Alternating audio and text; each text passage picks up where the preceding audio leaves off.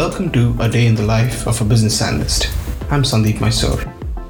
In this series, we explore the lives of business analysts, or BAs for short, from across a number of different industries and specializations. We will hear about the tools, techniques, and methodologies that BAs use in their day-to-day work life and get a glimpse into what it is to be a business analyst. Hey everyone, I am so happy to have Kelvin Hong here with us today. So Kelvin is a graduate of the BIS program at UNSW Business School, and currently he's a product designer at Atlassian. And in this podcast, we will learn about Kelvin's role in his team, what he does on a day-to-day basis, and he'll also take us through some of the intricacies of the design process and the tools and techniques that he uses in his day-to-day work. So Kelvin, welcome to the show. And would be great to have a more accurate introduction of what you do and your journey to your current role after you graduated from university. Yeah, thanks for having me, Sandeep. So I'm Kelvin, as Sandeep introduced. So I am an alumni from the BIS program.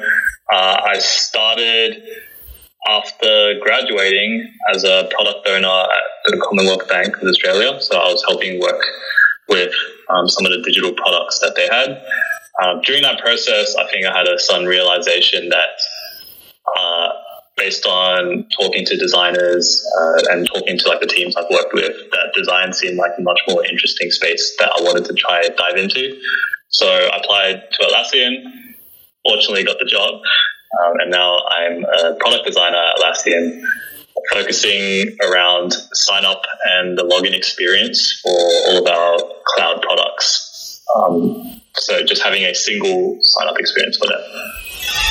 Great. So, Kelvin, tell us a bit more about what got you interested in design. So what piqued your curiosity and what nudged you in that direction? Yeah. I think initially I dabbled during kind of university. I looked into a lot of different tools.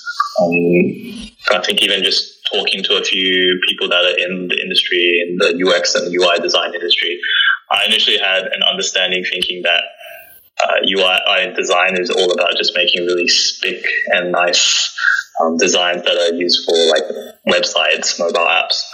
And then with that mentality, I started kind of playing around with kind of creating new designs for problems I was trying to solve, or just even doing redesigns of some existing products just because I thought I could just use this as a creative outlet. And I think after I've just started playing around with those tools and getting ahead into the process, I started learning more around this might be something I might have a passion for. And so once I did apply for the role and fortunately getting the role, I had a realization then that design is not just that.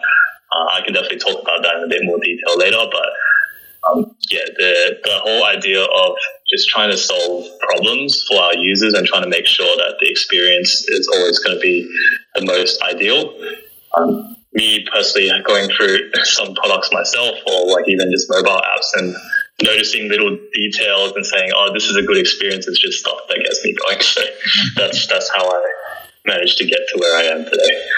Nice. So, going back to the time when you interviewed for the job and the whole process of getting into Atlassian, was there anything that you still remember, something about the recruitment process, what you were tested on for your potential as a designer? Yeah. So they test on a few different things. I think how I like to think of it is initially when you start applying, you will have, for instance, your resume, maybe even a cover letter if you wanted to add one. But the main thing that they look for is your portfolio. And so with that in mind, I worked on a few designs in the past, and I just tried to upload it onto a portfolio website just to say this is the work that I did. This is kind of the frame of mind I had when I was working on the project. And that's kind of the more important part that they're looking for. And so once they go through your resume and do a high level look through your portfolio, they get a better understanding around what's this person's expertise, how do they think, how do they solve problems, And if, for instance, that person has potential, then they'll bring you through to the next interview. And that follows more of like a traditional interview format, Sure. where they're just trying to understand why you applied for a role, like kind of how do you align to the values of the organization. And then also they'll give you a design case study where they might give you a case to solve, and you just try to explain your frame of mind when you're trying to come up with a solution. And that's just more around, it's not necessarily how flashy or how nice your designs look like. It's more around the thought process and the design process that you've adopted. And that's kind of where is probably the most important concept. I think. Right. So I'm sure we will cover a lot of that in the coming minutes. So Kelvin, would be great to hear about your current role, how your team is structured. What is it like working in your team? So if you could give us a sense of the team culture, how your team is structured, and how you guys collaborate with other stakeholders within Atlassian, that would be quite useful. Yeah, I think with just this whole COVID situation, it's definitely changed recently. I can give you a quick brief run through on what it was like before and what it's like now, just to, I guess, better prepare everyone on an understanding of like a remote environment. So if you, just for those who are listening, if you're aware of how Agile Scrum teams work, we're similar to that, but for those that don't necessarily understand how that works, usually you have these small cross-disciplinary teams, which are called the Scrum teams. And these teams kind of work together on maybe one set feature or maybe one product that exists. And whoever, depending on the focus of the team, if the focus is much more back-end heavy versus like front-end features, then the team composition might change. In my case, because our team works on both front-end and back-end, we have a whole heap of developers that are full stack, so they kind of understand both that front-end and back-end skills. We have one designer, which is myself, one engineering manager, and one product manager. And so the engineering manager, the product manager, and myself, we form something called a triad, which is a term coined in Atlassian as kind of the leadership team of that Scrum team. And so we're there to kind of help make decisions around how the team's going to work on certain projects, priorities, and we always obviously have tension because the different kind of the different pillars or like of design, engineering, and product management will have different kind of ideas of what they want. And so that's kind of to create a balance on making sure products firstly are delivered on time, they're technically feasible and secure, and they also have a good user experience. And so that's kind of how it works. So me on a day-to-day basis, I still am quite hands-on. So I think a lot of the times I've been working with the developers, especially with more of the front-end features around creating design specs, but also trying to really understand how to create a design based as a solution from a problem that we're trying to solve. So just even some examples of like my day-to-day, it changes all the time. I wouldn't say any day is really the same. It can range from, for instance, doing like a lot of initial research, trying to understand a problem via like preliminary research, just doing a lot of reading, trying to see what exists out there. It can go then to like trying to sketch or wireframes on kind of high-level solutions to concept test. We bring those into sparring, which is another term that's coined in Atlassian for design critique. So when you come up with your variations of designs, you get that reviewed with other designers around the org just to make sure it's kind of stress tested and you're not having a biased view. And then that can then also range into like creating prototypes, getting into user research, usability testing with actual users to kind of then validate your idea.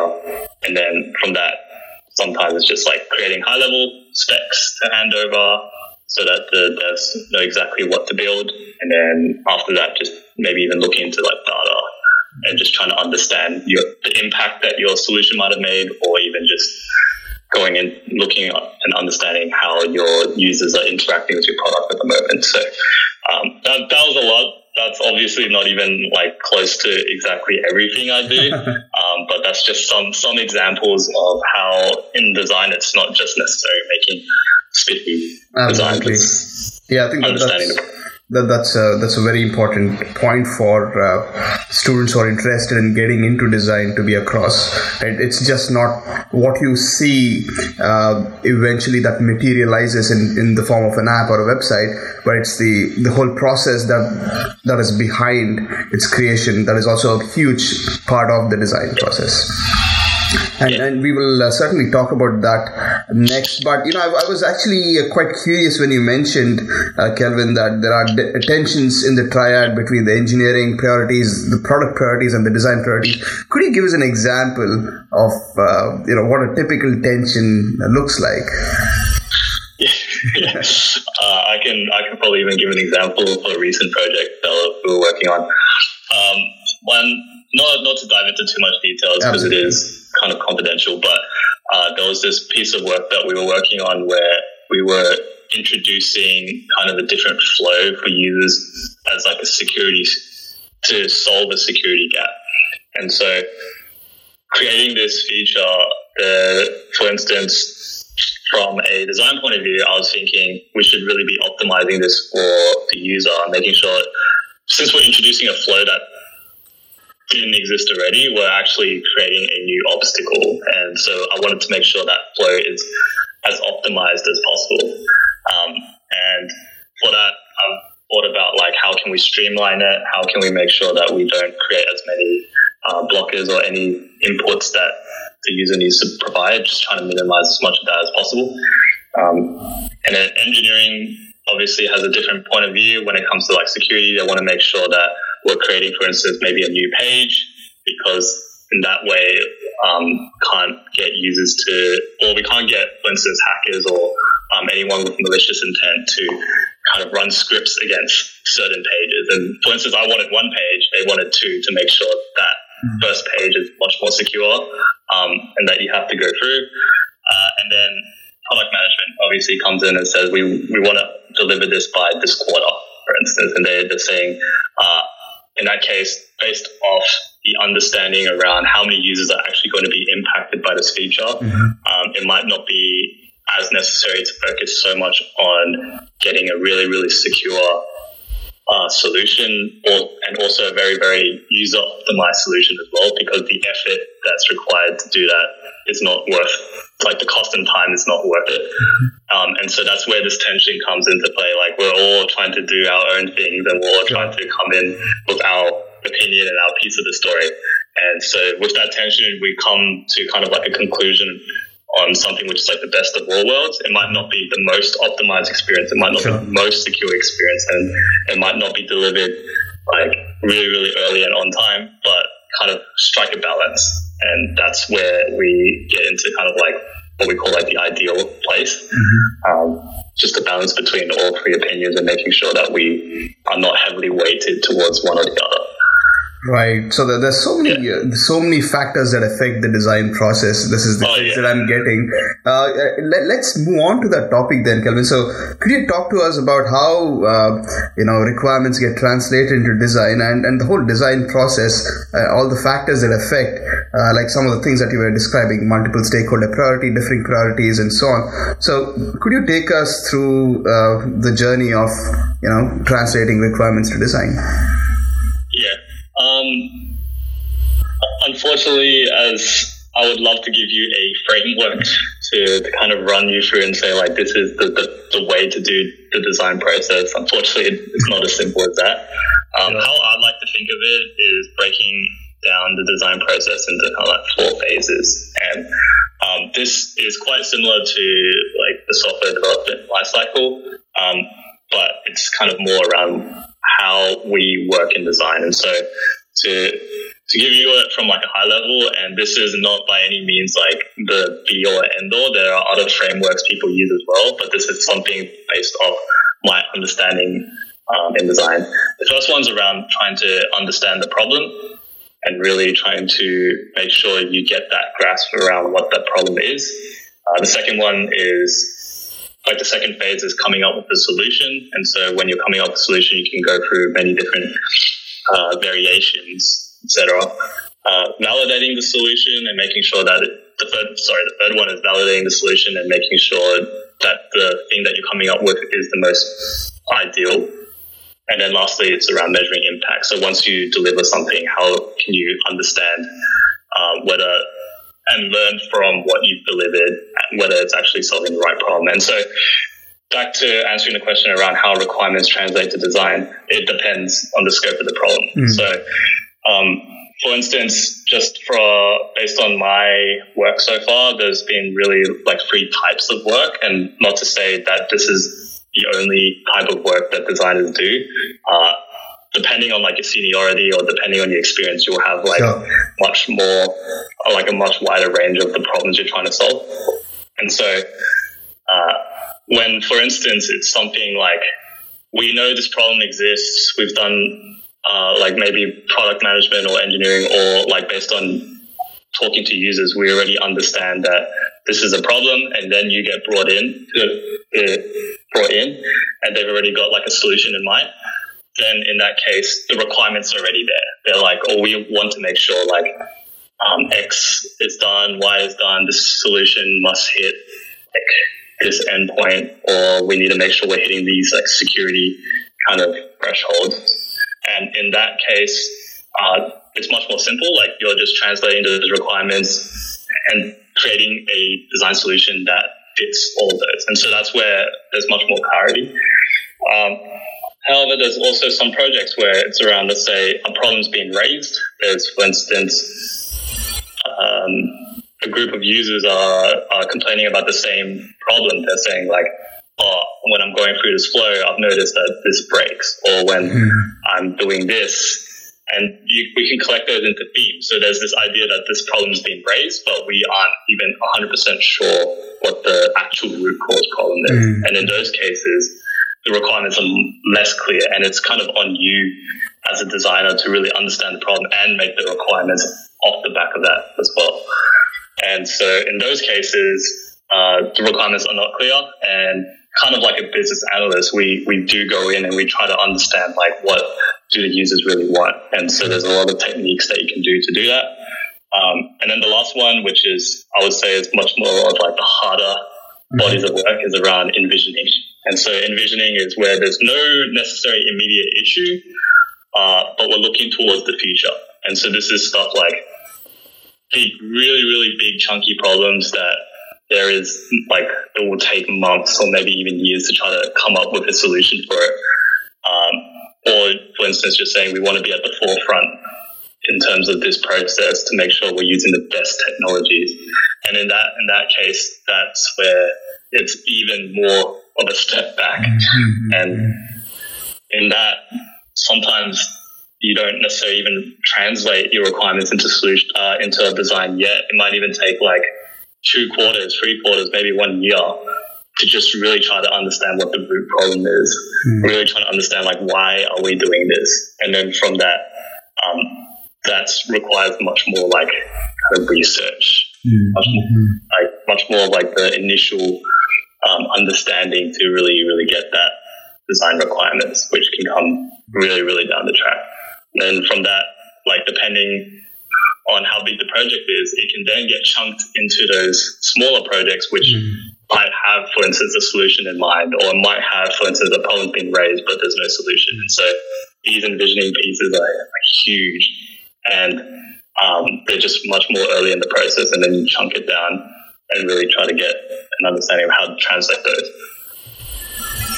Right. So, that was very useful, Kelvin. So, you described to us broadly the phases through which the design process, runs through. So, something similar to the SDLC for people familiar with that, and also the 3 different contexts in which requirements getting translated to design happens, right? So I think it will be useful to also delve a little deeper into these three contexts. I think they're very interesting. Could you give us an example for these three buckets, just to give our listeners a sense of what the scale of the problems that we're dealing with? So when it comes to envisioning, for instance, so what kind of problems are these, which require a lot of research, a lot of thinking before even thinking about a solution, and also the other two contexts that you described to us?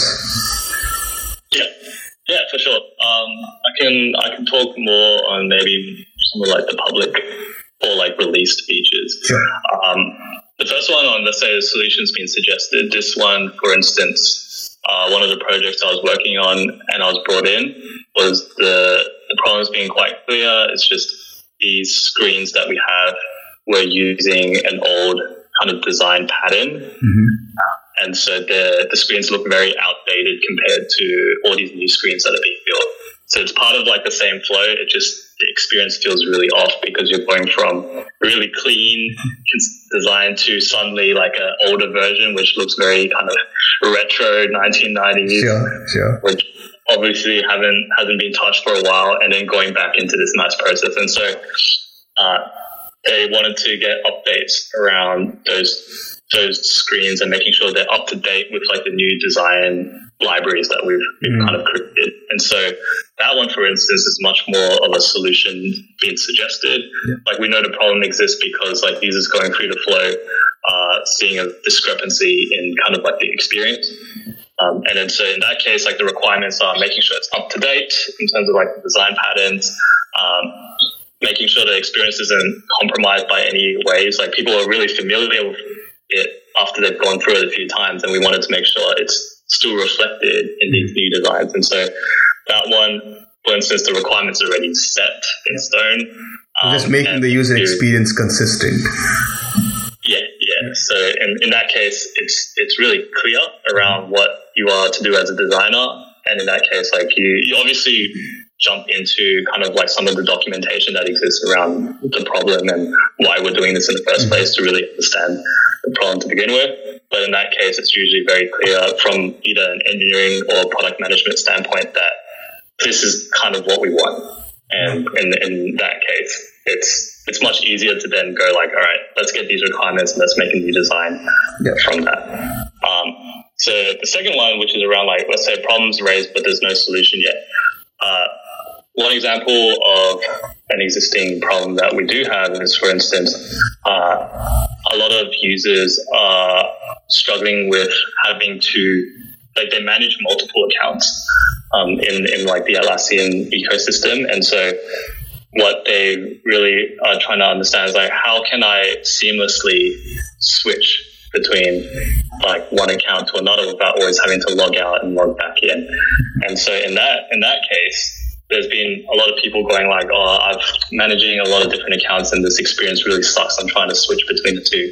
And so the problem's kind of been raised from that. So we're looking through a lot of tickets that are raised to Atlassian around like the customers giving feedback.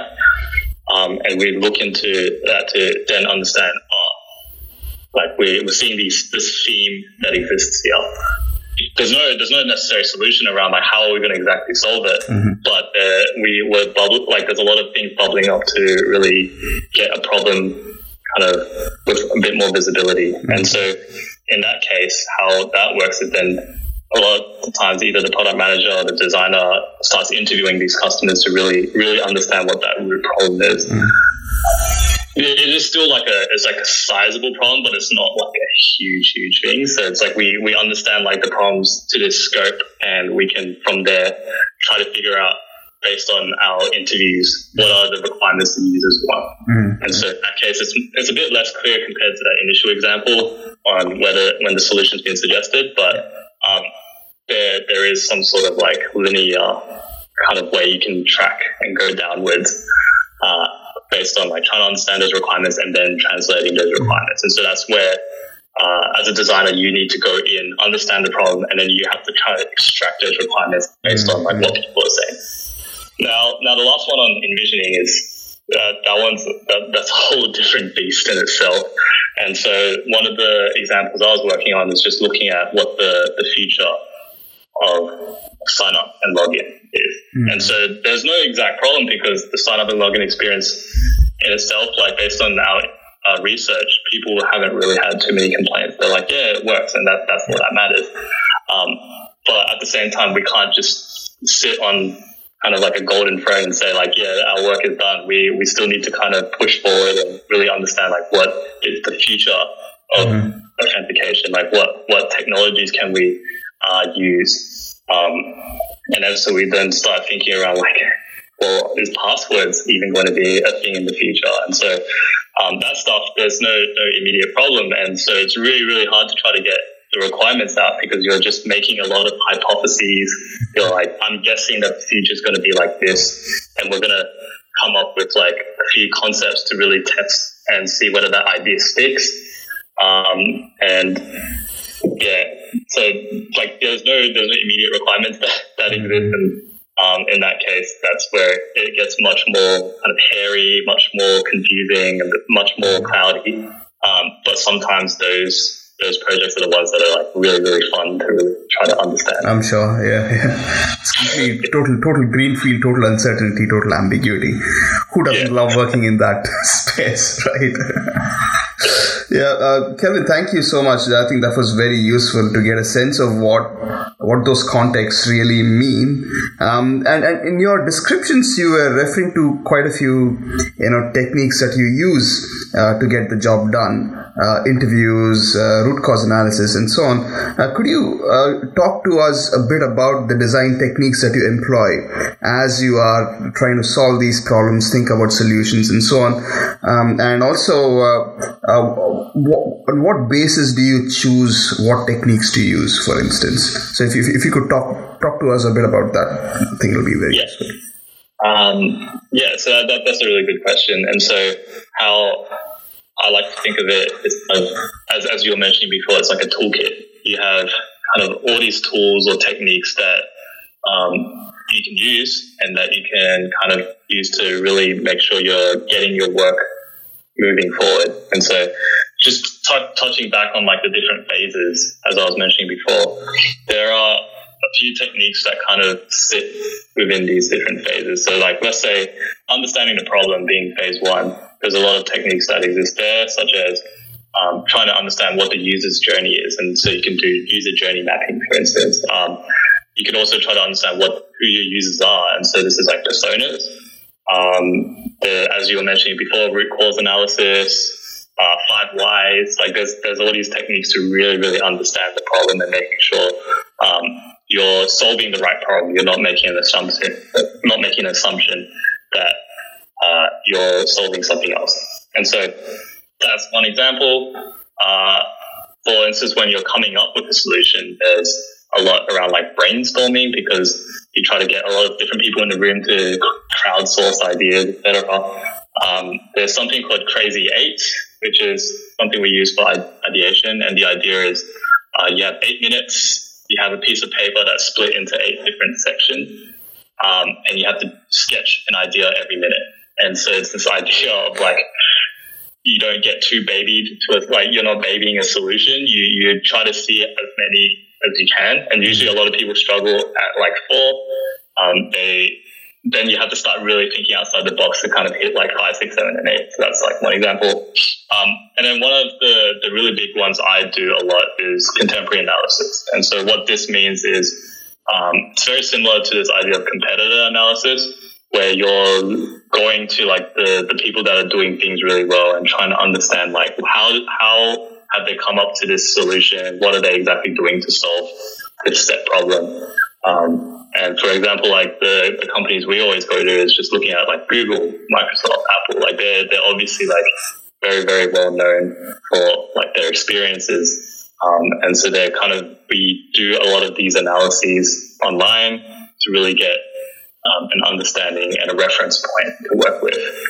Right, so that's kind of where we can start then coming up with solutions around like, if Apple is doing this, then we can probably make a variation of that. Or it's like maybe Apple, Microsoft, and Google are all doing different things, then we can go, oh, maybe we can make one that's the best of all worlds, something along the lines of that. Then for phase 3, which is like, for instance, validating the solution, there are a few techniques we use. First one is sparring, as I was mentioning, I think, earlier in this conversation, around how you come up with a lot of these variations during the design process, or like the ideation phase.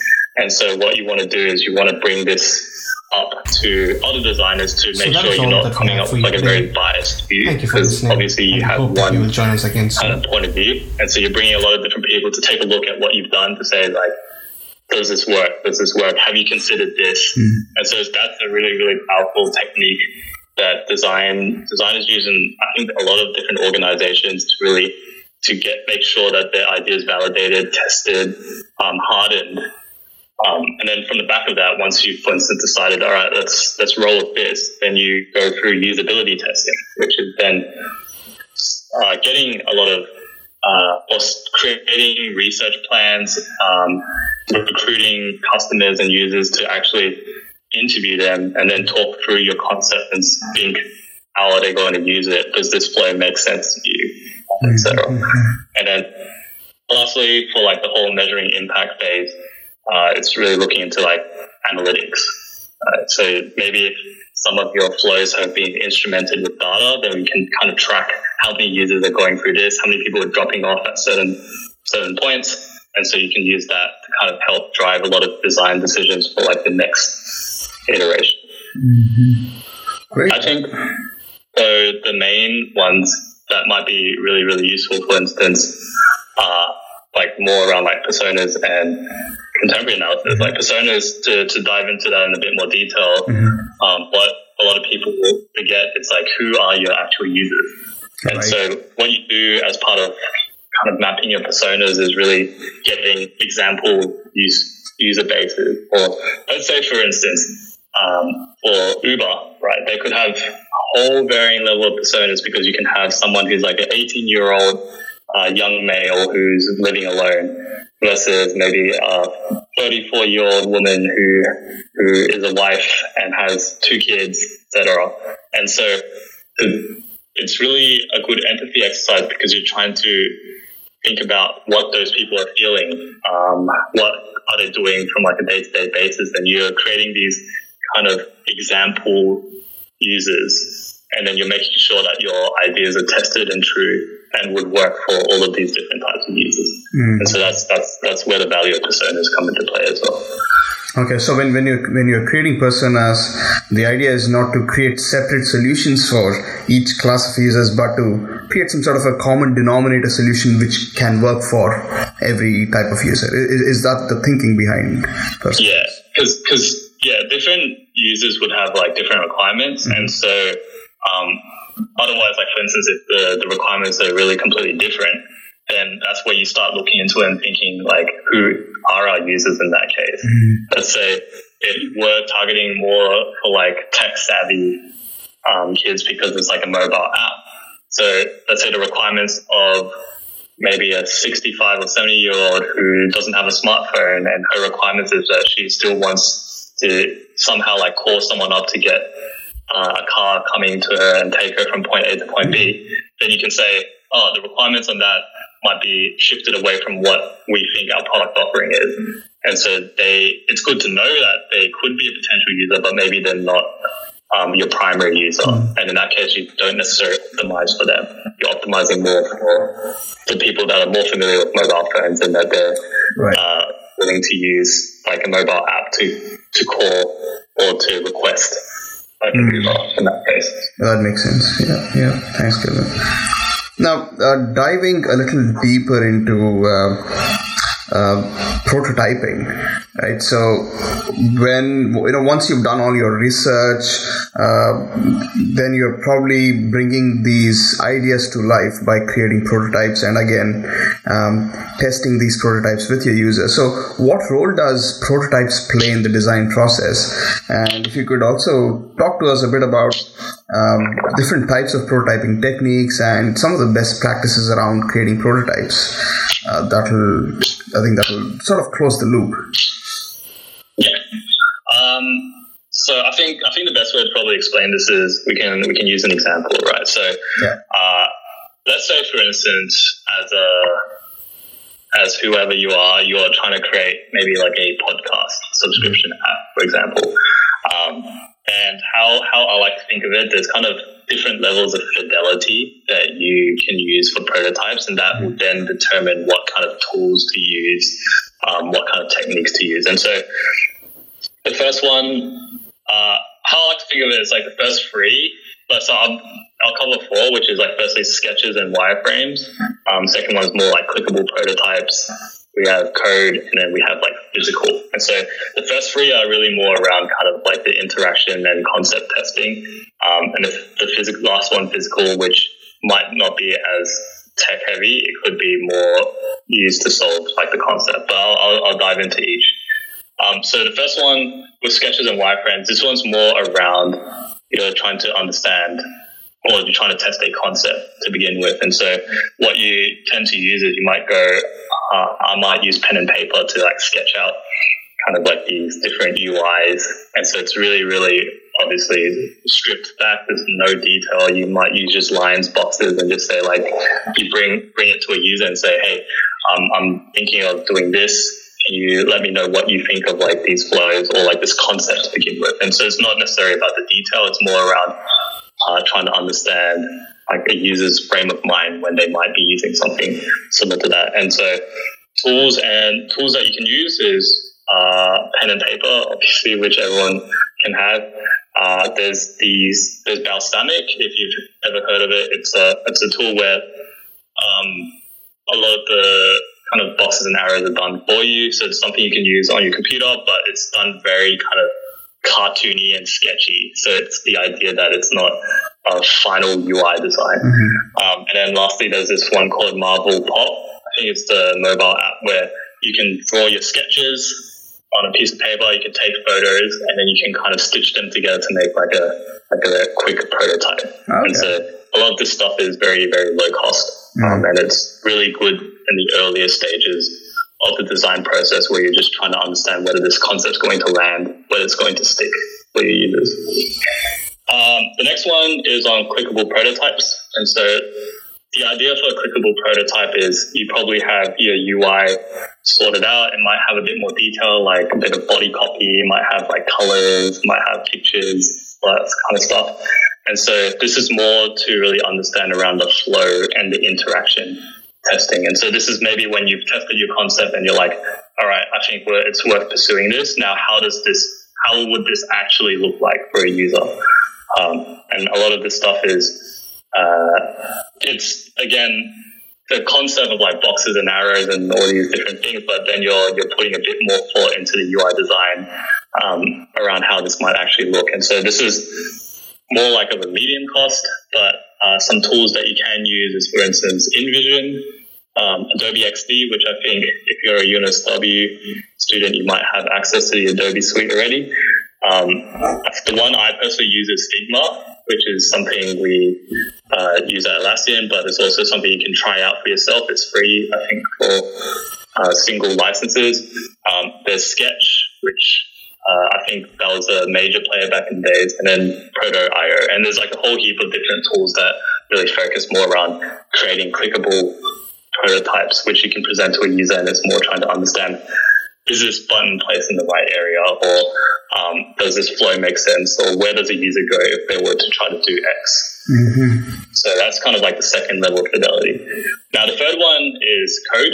And so a lot of times people use code, which you might think it's a lot of effort to kind of create something just for the sake of testing.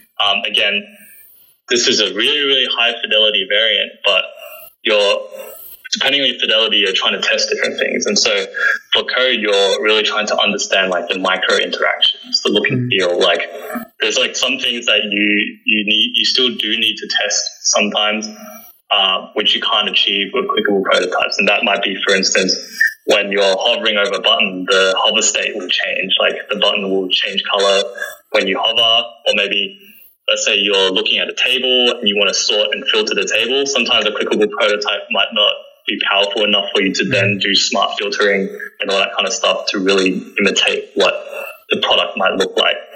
And so let's say for a podcast app, if you wanted to filter based on like content that is purely kind of motivational, or maybe it's a non-fiction, or like a podcast that might be just more focused on cars, for example, using code, then you can actually have a lot of these powerful engines to make it work as if it was a final product. And so you might not necessarily need to do so much on like the back end and making sure like the whole product is done and ready. It could be just a lot of code for testing the front end to really get look and feel of like those micro interactions for users. And so the cost obviously is going to be higher because there's a lot of effort that's involved with writing good code. And so like some things you can use is like Bootstrap, and if you know how to run and build on Android, iOS, and any tech stacks that you're familiar with, as long as you can get something up and running, and that's.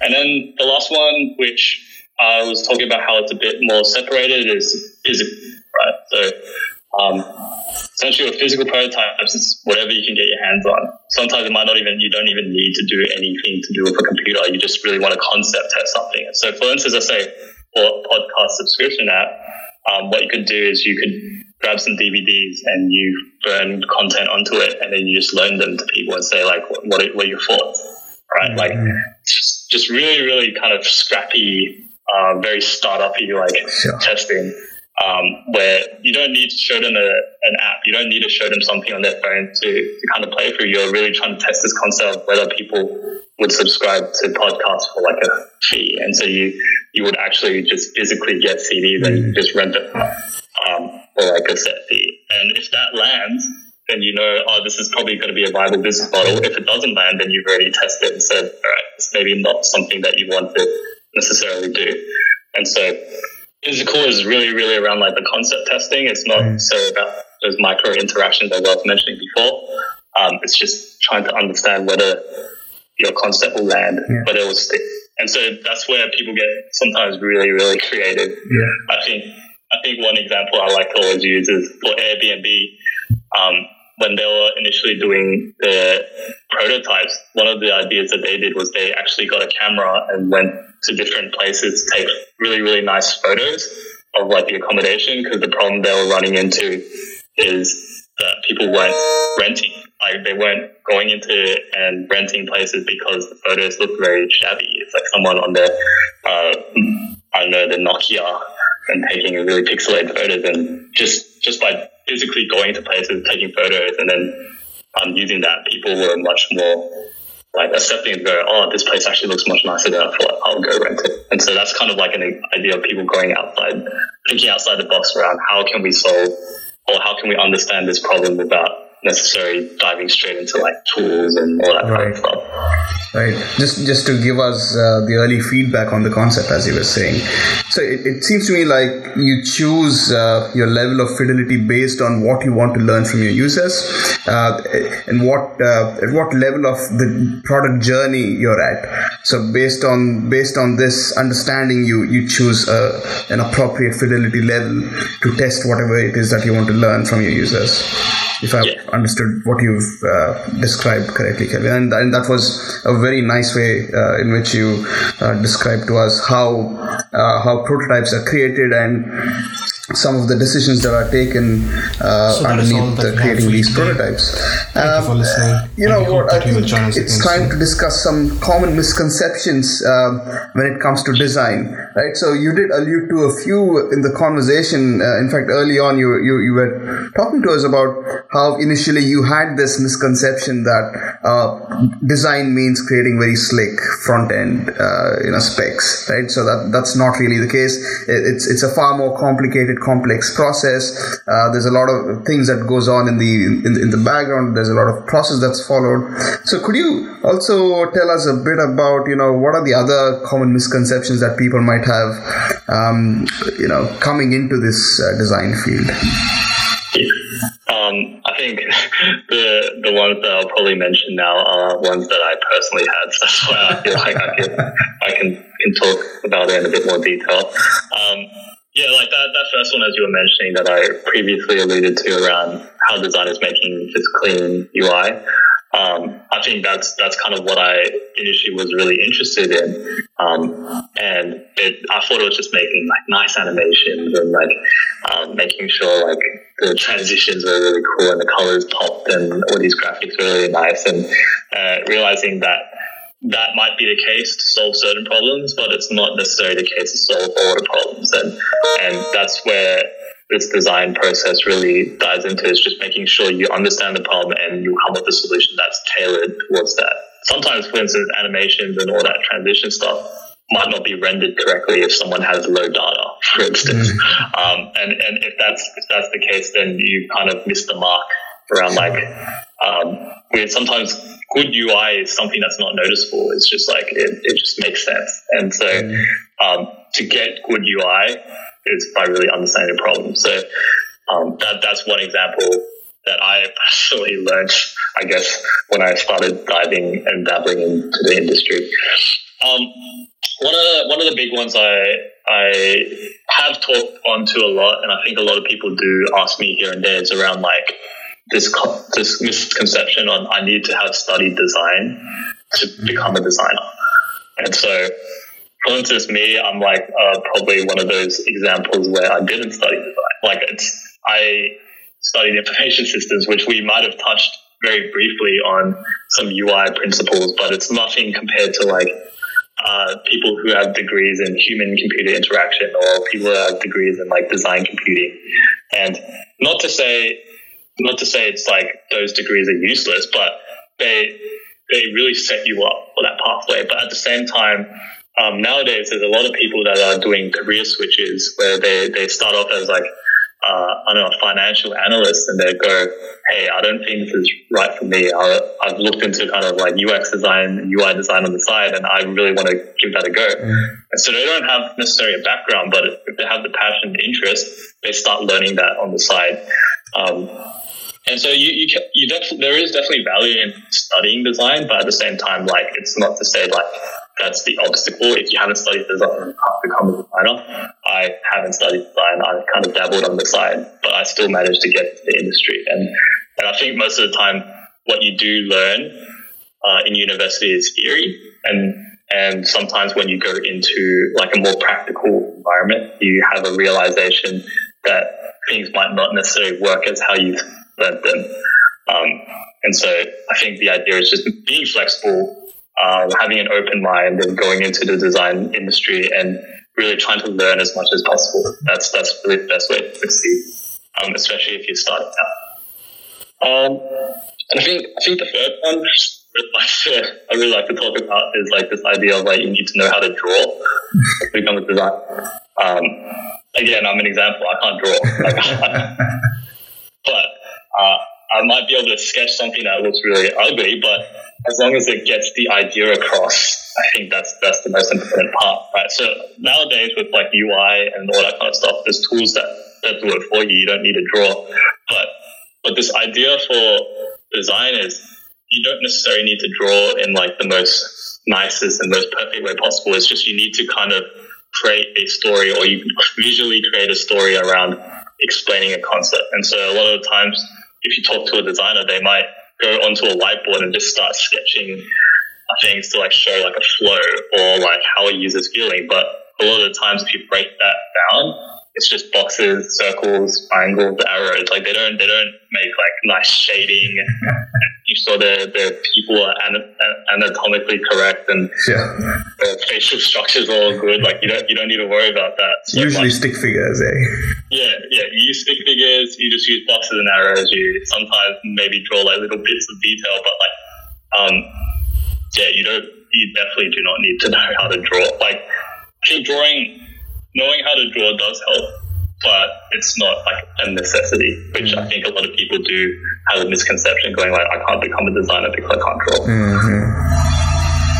Right. Thanks, Kelvin. I think that's really useful, and it kind of sets the stage for the last thread of our discussion.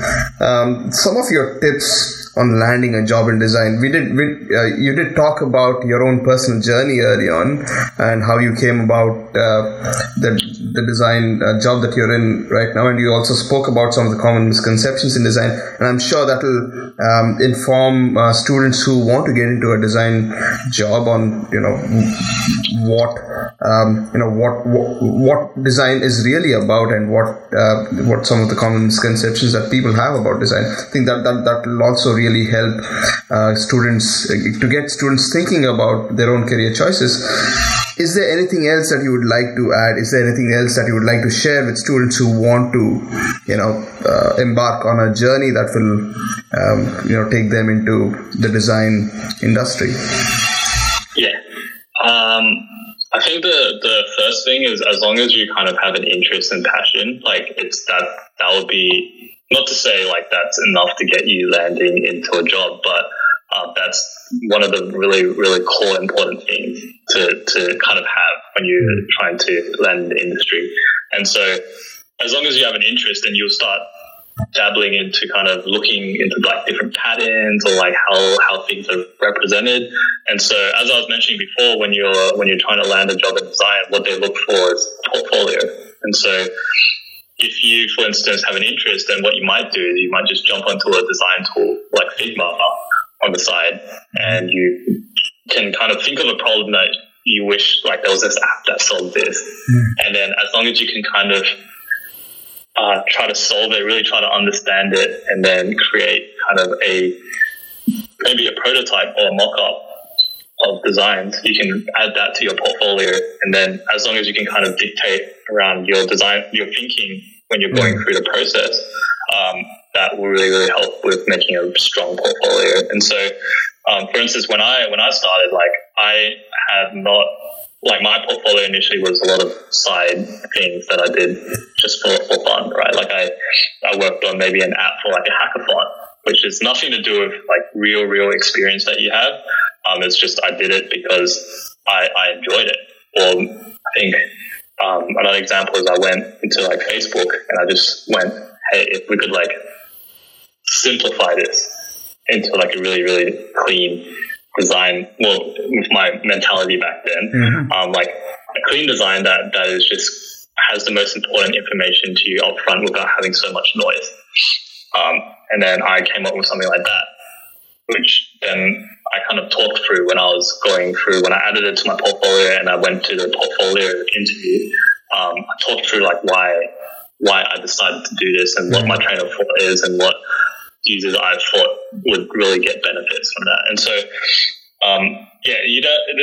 it definitely isn't one of those things where you're like, oh, I need experience to really get into design. It's just more like the experience that you create can be obtained yourself. Like there's always opportunities everywhere. It's just as long as you have the drive to kind of do your own side gigs or like your own kind of in your spare time to kind of solve problems. You can add that to your portfolio, and I think at that point they're just really trying to understand your train of thought, how you solve problems, and as long as you make that really clear in your portfolio, then that really helps you get across the line. And so I think other things some people do talk about, like jumping onto some of the design boot camps that exist. I personally haven't gone through it, so I can't talk to it a bit more into too much detail, but I do know a few people that never really studied design and they jumped into a boot camp to learn a lot of this theory in a more practical sense. And a lot of the times after they complete these boot camps, they get poached by companies that say like, we need a UX designer to do this, we need a designer to do that. And so that's also really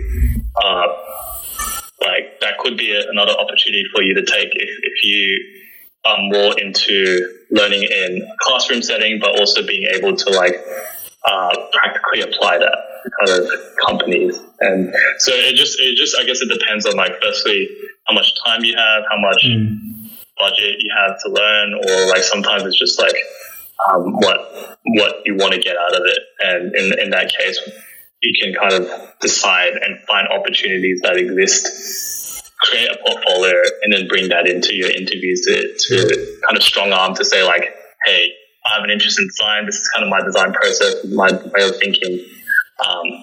And then I'm pretty sure like the interviewers will understand that, and that might help you land a job that you've always been thinking about. Great. Well, Kelvin, it was a pleasure having you. Thank you so much for giving us tips on landing a job in the design industry, and also sharing your knowledge about the design process, the design techniques, and the process of prototyping as well. So, yeah, it was a pleasure having you, pleasure chatting with you, and I look forward to catching up with you again. Yeah, thanks for having me, Sandeep. So that is all that we have for you today. Thank you for listening, and we hope that you will join us again soon.